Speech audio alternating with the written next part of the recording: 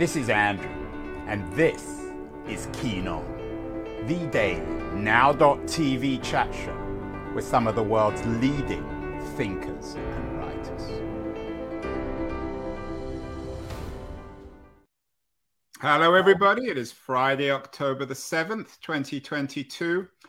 Some of my favorite shows recently have been about how we remember the past, in what form and with what message.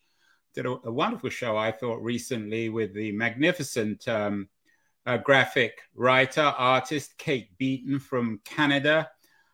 She has a new book out called Ducks, which attempts to remember her youth or her growing up in her work in the oil sands. Of course, the work of graphic artists is becoming increasingly popular.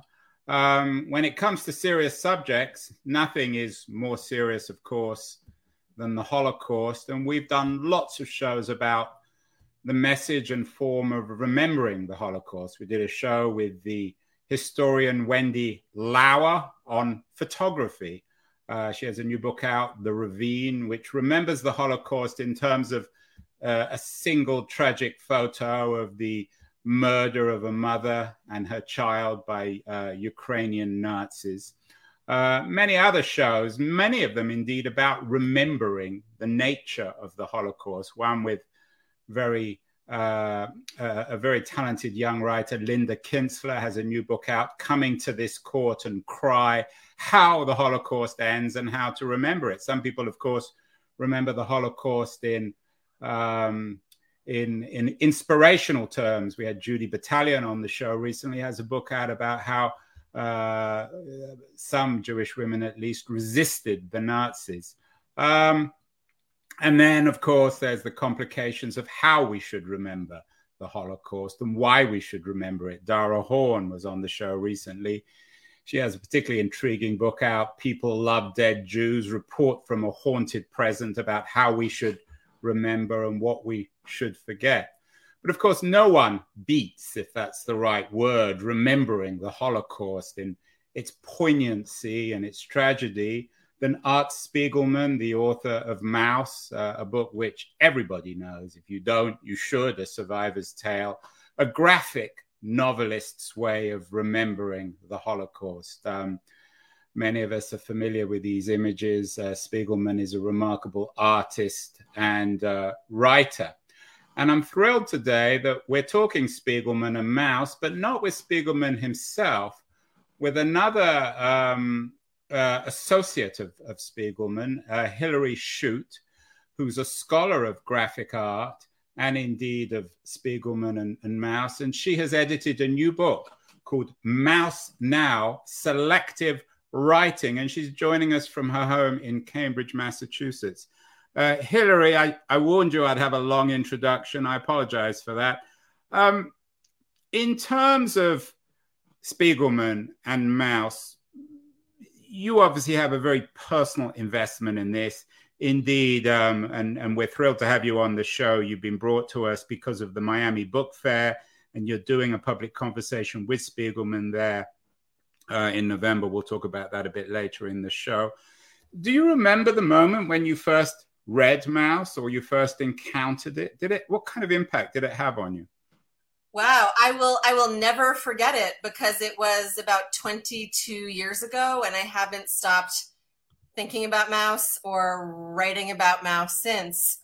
So I actually first read Maus in a graduate seminar. I have a PhD in English, and Maus was an assigned text in my contemporary literature course. And I was just blown away by this book. So this was in the fall of 2000. And I remember I was so stuck on this question of how come it worked so well to tell this kind of story. You know, what did the drawings lend to the narrative shape of Maus that made it feel so moving and so effective and so fascinating? And how did these marks on the page create this world on the page? And I have to say, I went on to work on a book with Art Spiegelman called Meta Maus, which came out in 2011. So I spent 5 or 6 years working on this book with Spiegelman and with his archive. And I almost still don't feel like I've solved the question of how come it works so well. For me, it's just a book that I keep returning to. And every time I read it, I feel like I learned something new. You've got an upcoming lecture actually next week, Comics as Literature. You are a scholar of comics, if that's the right word, if it's not a pejorative. If it's not a pejorative word. Not a pejorative. I'm curious, in terms of this experience of reading Maus, you encountered it in a graduate seminar. Were you already focused on becoming a scholar of graphic literature, or did this push you over the edge, so to speak? This pushed me over the edge. I knew that I was interested in history and narrative and memory. So other books in that class that moved me deeply and fascinated me were books like Midnight's Children by Salman Rushdie, or, books by Thomas Pynchon, contemporary novelists who are working with the idea of how we narrate and understand history. But when I read Maus, I knew that I was just hooked. And again, it was this question for me of how come this works so well? And so to try to answer that question, I went looking for other graphic literature. And I found an entire world that I didn't know existed. I found Spiegelman's other work, but I found cartoonists like the comics journalist Joe Sacco, for example, who does brilliant, reporting from conflict zones all over the world. And I found a lot of works that are about trauma and about memory and about world historical conflict. And so one of the things I became intensely interested in is this question of comics and really hand drawing as a form of witnessing war. And I have to say, there are a lot of comics that do that kind of work. And I think it's because there's both an intimacy to drawing and also an urgency and an immediacy. The subtitle, of course, we've all read Maus. I mean, if you haven't, as I said earlier, you have to. But I'd forgotten the subtitle. My Father Bleeds History. Perhaps, Hilary, for the benefit of people who aren't as familiar as you are with the Art Spiegelman narrative, you might briefly tell us about the history of his work, about how it came about, and of his relationship with his father. Yes. So that subtitle, Maus, A Survivor's Tale, My Father Bleeds History, is so evocative. So Maus is a twinned narrative, which is part of its brilliance. It is both about Vladek Spiegelman's testimony as a person. And that's his, sorry to interrupt, that's his father. Yes, I was just about to explain. Vladek Spiegelman is Art's father. So it's both about the testimony of the father figure that is really the motor of the book, and Vladek Spiegelman's experiences in Poland leading up to the war, during the war where he was, interned in death and concentration camps, and then after the war. And it's also a story about the cartoonist son's struggle to visualize this story in comics. So it's sort of both a biography and an autobiography. It's both a deeply powerful and direct work of testimony, and it's also a book that is about sort of philosophically the question of how one represents, to use a phrase of Spiegelman's, the oxymoron of life in a death camp. So it's about all of these problems of how to bear witness in images to this kind of testimony. So I think that's really part of its power and part of the bleeding history. So one of the sort of tensions in the book, which is in some ways also a family drama, is that in the present tense of the book, Spiegelman, who's an artist in his 30s, is visiting his older father, who's not physically well, and asking him questions about his experience and Art Spiegelman's mother's experience in the war. And so we not only get the testimony itself, but we get Spiegelman, the artist, trying to solicit the testimony from his father, trying to get his father to answer questions. And we get all of these interesting tensions, I think, that are inherent to testimony itself. You know, testimony isn't always chronological. It doesn't always fit the form that the listener wants. You know, testimony is a performance. Testimony is elusive. And so that's part of the struggle of the artist's son, to try to figure out the details when his father, in some ways, would rather talk about other things.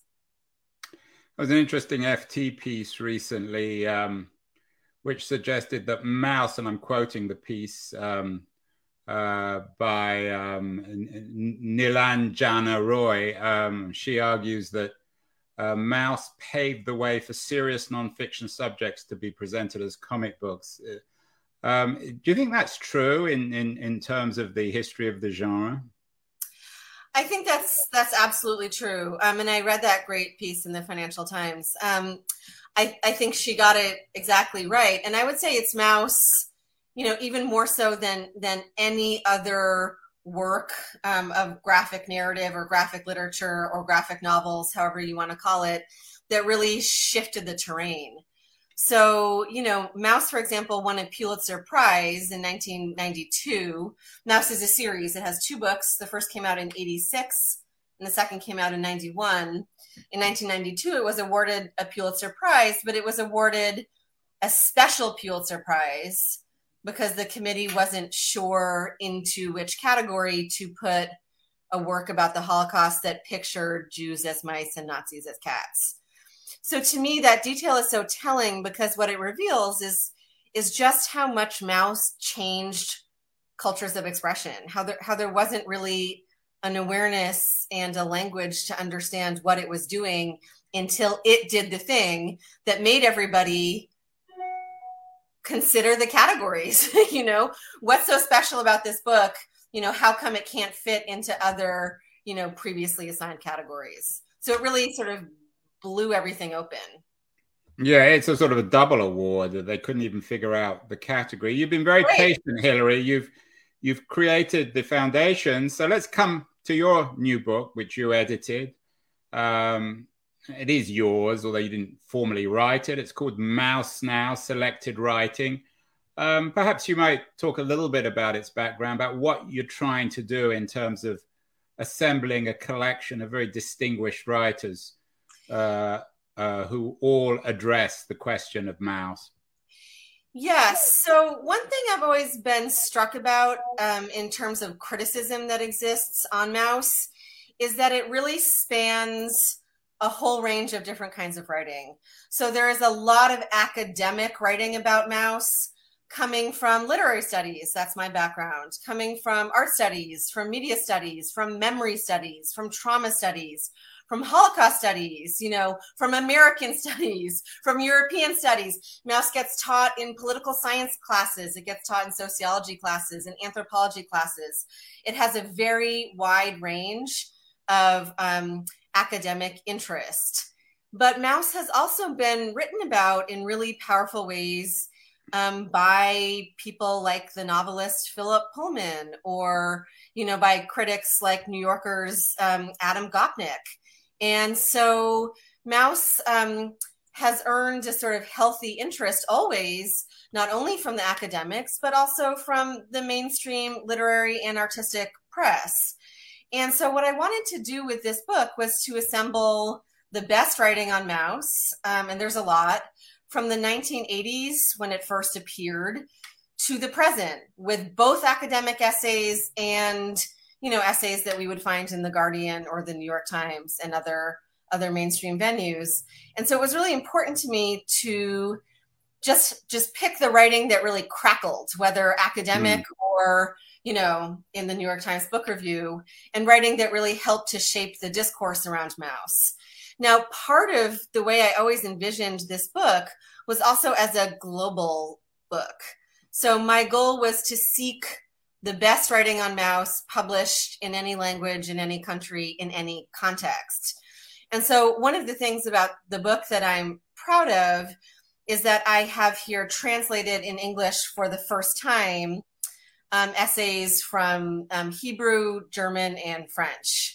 And I considered any essays that I could find and get translated from any national tradition.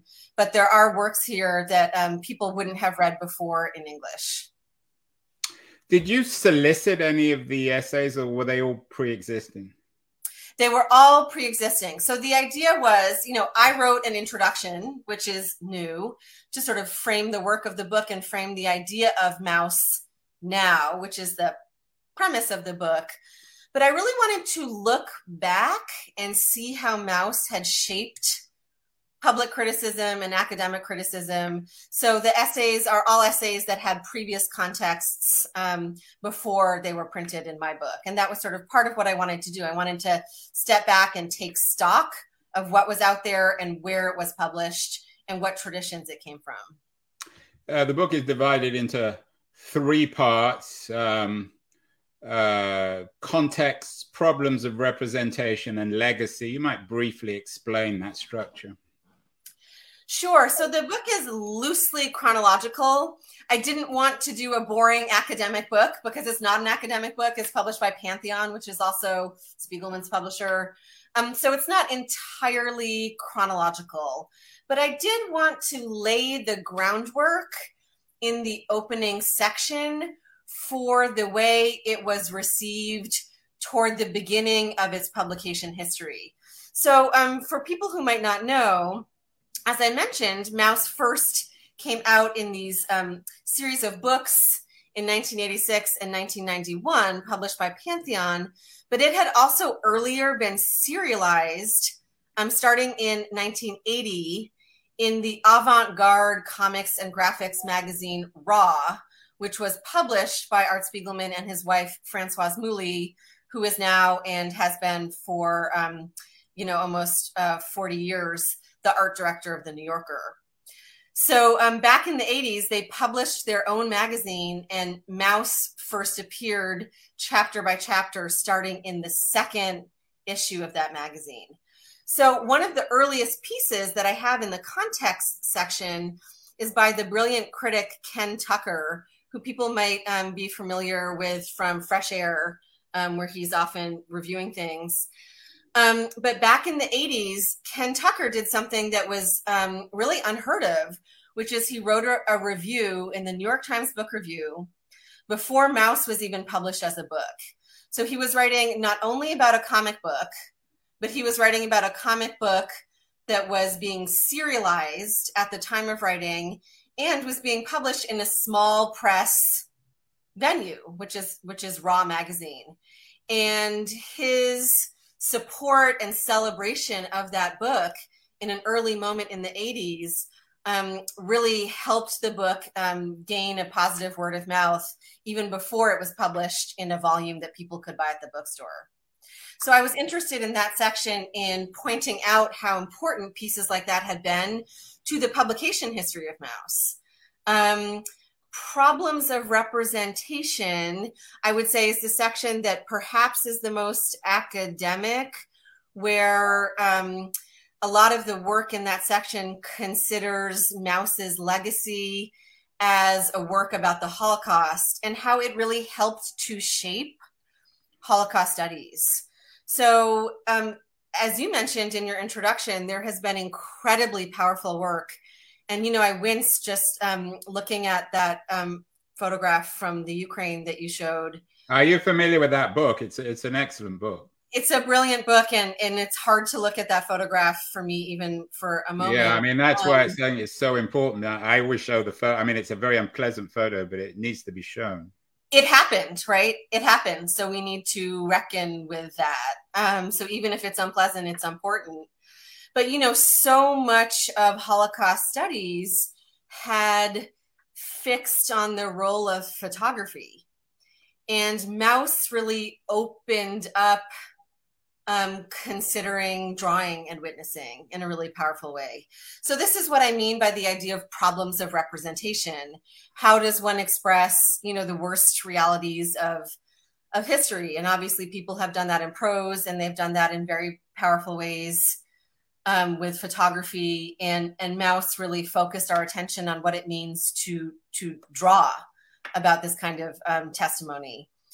And then the last section, which is called Legacy, has the most contemporary work in the book. And, it has fantastic pieces like Elisa Solomon's piece, which is about Spiegelman's museum show, which was at the Jewish Museum a few years ago, called Comics. So it's considering how mouse has been important, not only in the mainstream press and in classrooms and in people's homes and their private reading experiences, but in the art world, for example, So I'm You've got a Robert Storr contribution as well. Brilliant essay by Robert Storr that was published on the occasion of him curating a show about mouse at the MoMA in the early 90s. So yes, one of the things I really want to hit home with this book is how much mouse has changed the idea of what one can exhibit on a wall. Most cartoonists think of comics as a medium done for print.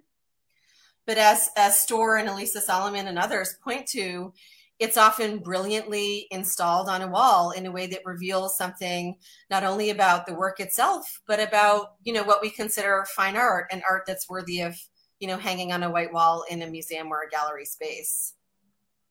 It's become publicly owned, mouse, and I'm sure Art Spiegelman is happy on the one hand, but on the other hand, ambivalent. You obviously know the guy pretty well. What is he happy and unhappy about the way in which the book has been received and this development of a mouse industry, which I'm sure he's also slightly ambivalent about, or I'm guessing he's ambivalent about? Well, you guessed right.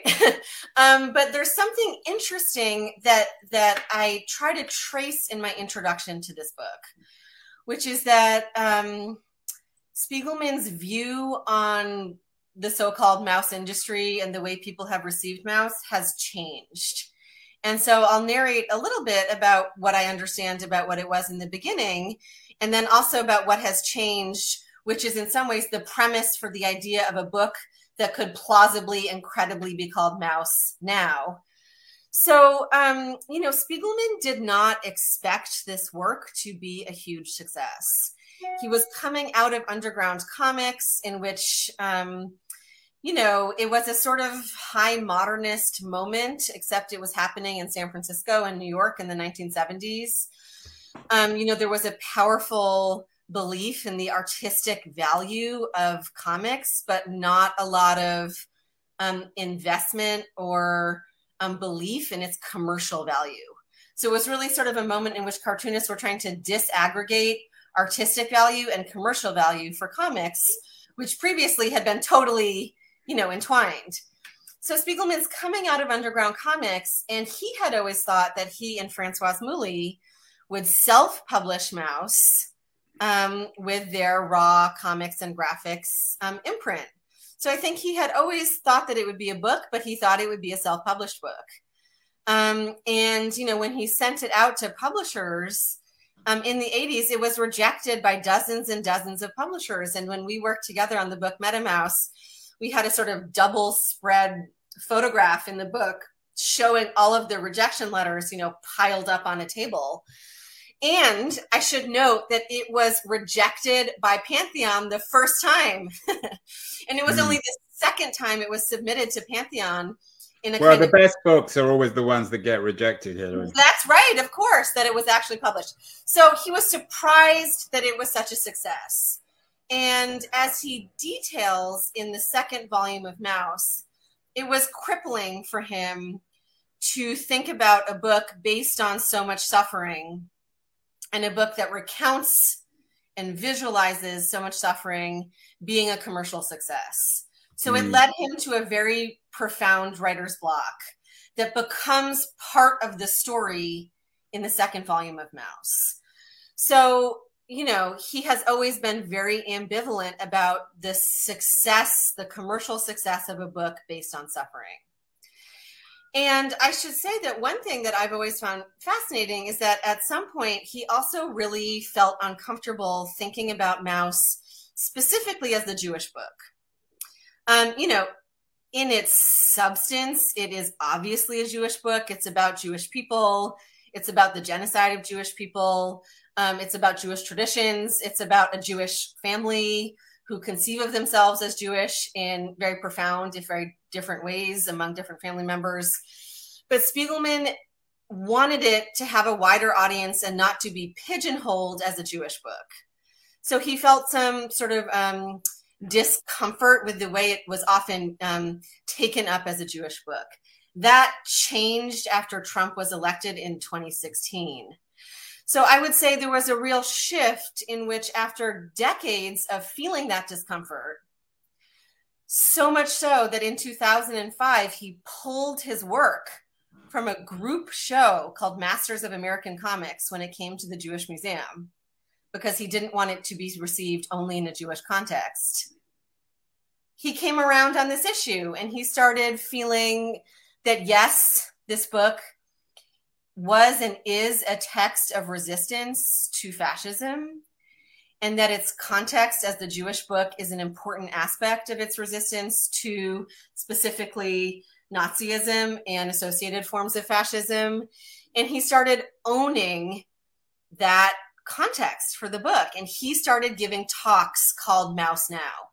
And so I borrow the title of my book, Mouse Now, from talks that he started giving in the wake of Trump being elected, but specifically in the wake of events such as the deadly Charlottesville rally, in which people were chanting, "Jews will not replace us," and the deadly Tree of Life synagogue shooting in Pittsburgh in 2018. We did a show on that, actually.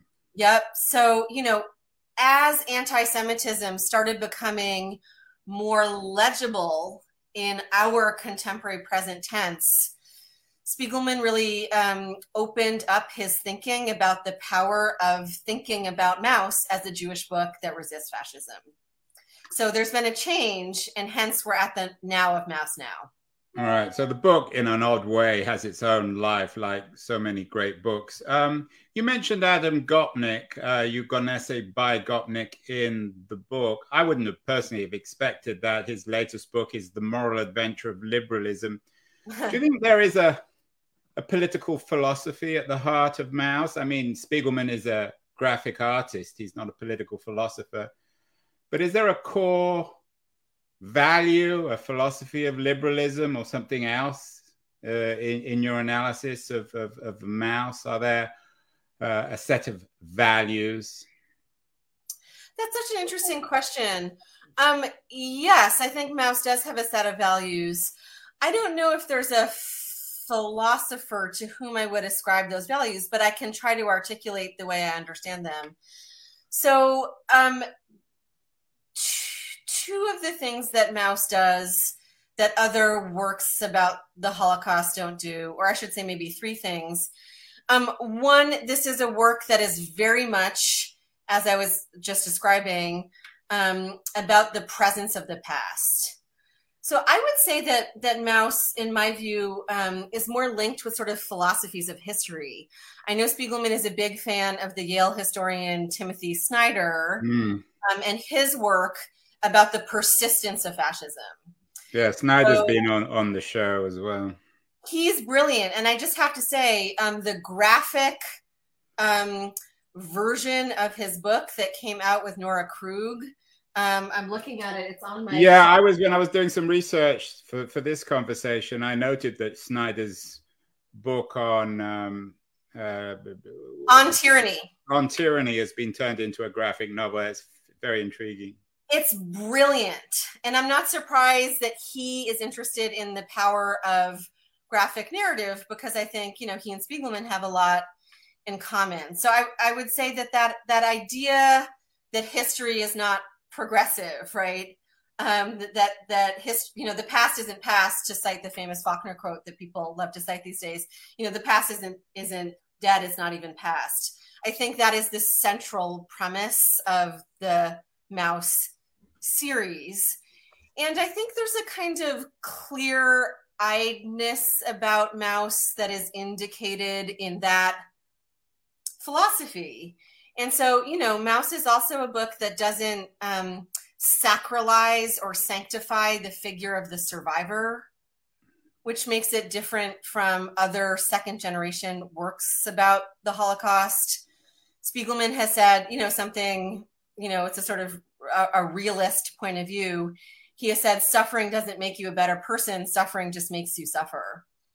And I think that's something that we see very powerfully and very movingly in the portrayal of his father, Vladek Spiegelman, in the book Mouse. And, I would say also, this isn't a book that posits any kind of positive connection to Israel. Unlike other famous works of cultural production about the Holocaust, like Steven Spielberg's Schindler's List, in which there's a kind of coda at the end in which survivors are putting stones on graves in Israel.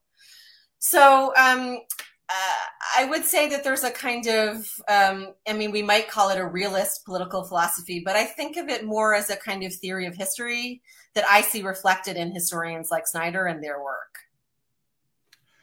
The past is not past. It's not the part. What's the quote? The past is. So there's a Faulkner quote, and I can't remember it exactly. The past isn't dead. It's not even past. Right. And one could say the same about books. Books are never dead. They're not even past. And that's certainly the case with Mouse. It's back in the news. There's McMinn County in Tennessee has banned the book, and parents are fighting back. It's particularly ironic and troubling, Hillary, that people would be banning this book of all books. What do you make of that? Of course, it makes Mouse now increasingly relevant, but why would anyone ever ban this book from being taught in school or read by school kids? Yes. So perhaps needless to say, Mouse now was in the works before, it was banned in McMinn County, Tennessee this past January. So it was a sort of moment in which I felt like, aha, yes, of course, the continuing relevance of Mouse. And I think that continuing relevance is that Mouse calls attention in a very profound way, particularly by virtue of it being graphic, to the persistence of histories of racialized violence. And so I see the ban in McMinn County of Mouse as of a piece with bans on critical race theory and works about slavery and this kind of widespread and I think galling and terrifying trend in the United States and elsewhere, in which works that acknowledge the persistence of racialized violence are being banned. And so, as I said, I think the graphic aspect of Mouse makes that very vivid in a way that the school board felt was too much. Yeah, it's really shocking. Well, that's why we need your new book, Mouse Now. Ironically enough, it's textual representations by people like Philip Pullman, Robert Storr, Ruth Franklin. I mentioned Adam Gopnik, as well as a new introduction by my guest, Hillary Chute. Congratulations, Hillary, on the book. Sorry, did you want to say something? I assume there's some graphic stuff too. I wanted to jump in and just say that there are over 70 images from Mouse in the book. So that is another aspect of this book that I'm very proud of. Because of my close collaboration with Spiegelman over the years, I had access to use images from Mouse. So these writers might be, writing about Mouse in prose, but there are plenty of images to help them make their points. Well, I'm thrilled to announce that Hillary Chute will be talking with Art Spiegelman in person, live at the Miami Book Fair in November. Do you know the date? The fair is the 13th to the 20th. Do you know what date you're going to be talking to Spiegelman? I'm pretty sure that it is a Monday evening, is November 13th a plausible Monday date. So it's probably one of the launches. I'm not going because I've got to be somewhere else, but I would love to be there. I'm assuming it's going to be sold out. It's essential viewing. And I'm hoping, Hillary, you'll ask him some probing questions. I'm trusting you will. That's my favorite. Good. Well, we'll have to get Spiegelman on the show. Does he do public interviews or is he a bit shy? Well, I would say that he has done public interviews, and there was a great one on CNN in January of this past year, but he's been so inundated since the book ban. He always quips, it was like the best publicity ever for Mouse, but it's been sort of a windfall in terms of public interest to get him to talk about it. Well, I wish I could be there. It's going to be a great event. We're also very thankful to the Miami Book Fair for their generous help in getting a number of other speakers in Miami, including Stacy Schiff, who's going to be on the show. She has a new book out about Samuel Adams, and the African-American writer Ellis Coase has a new book out, Race and Reckoning. So lots more good stuff from Miami. Have fun, Hillary. A real honor to talk to you. Any other suggestions on good books, particularly graphic novels that maybe our audience won't be familiar with? Everyone knows Mouse, of course. Absolutely. So I have been loving the reissue that just came out of the cartoonist Linda Berry's book called Come Over, Come Over. For people who don't know Linda Berry, she has been publishing alternative comics since the 1970s, and she is one of the most brilliant and the most funny chroniclers of childhood and adolescence. And her book, Come Over, Come Over, was just reissued by the independent comics publisher Drawn and Quarterly, and I sort of couldn't love it more. It's about a hard scrabble family, including a whole group of sisters and their adventures. And I have to say, I've also been reading comics about abortion. And so, I'm always interested in how comics reflect public events. There's a brilliant anthology that came out before the Dobbs decision. You see, I get all like tongue-tied when I talk about Dobbs. Before the recent decision overturning Roe v. Wade, called Comics for Choice. That's a brilliant anthology of short comics work about abortion. And there's a brilliant graphic novel about abortion from 2015 that I've been rereading called Not Funny, Ha Ha, which shows two different people's experiences, one having a surgical abortion and one having a medical abortion. So I think work that bears witness to those realities is incredibly powerful in comics form. And I expect there'll be more comics about abortion coming up soon, given the recent decision.